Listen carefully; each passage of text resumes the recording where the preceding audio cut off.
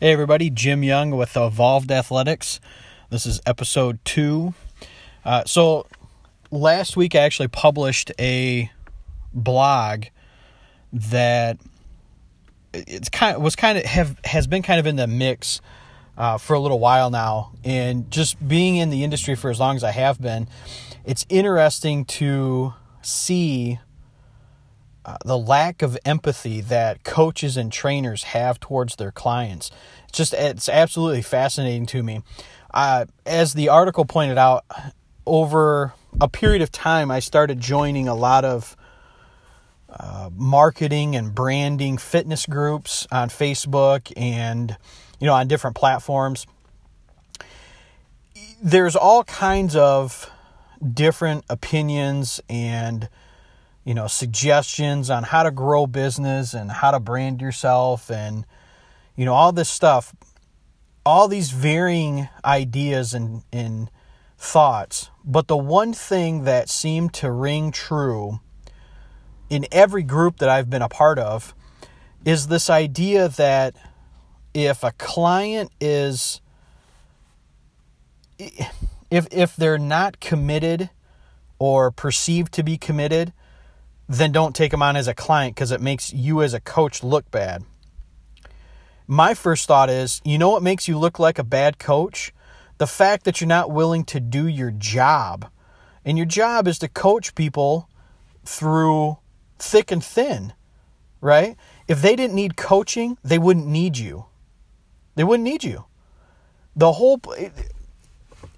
Going through some of the coaching classes that I've gone through, in my undergrad and graduate school, it's interesting that we talk about change and behavior modification and these things, but if people don't need help with that, ultimately, most of the time they're able to figure out how to exercise on their own, right?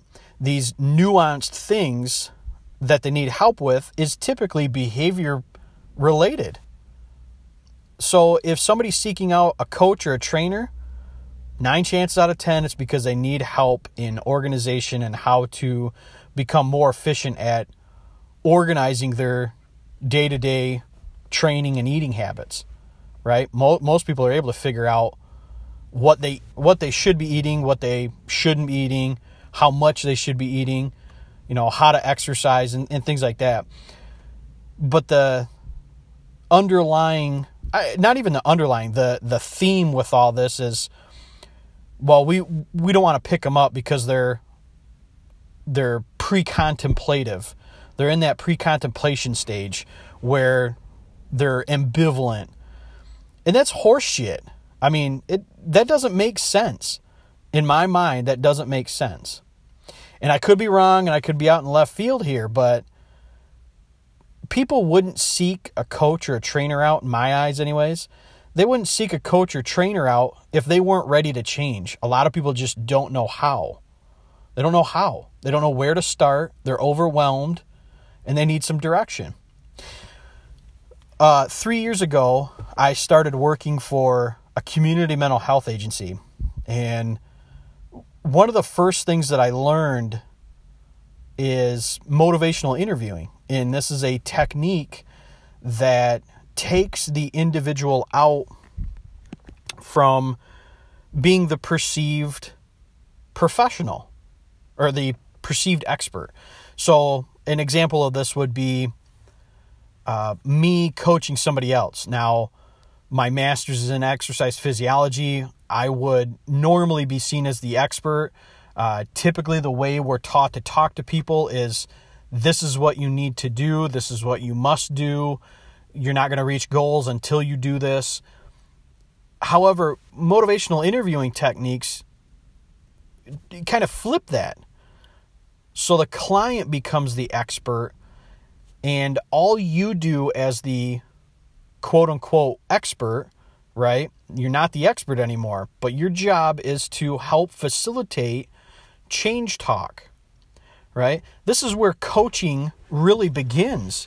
Coaching begins with talk, and you help somebody through what they want to do anyways, their goal. You help them to their goal by talking to them first.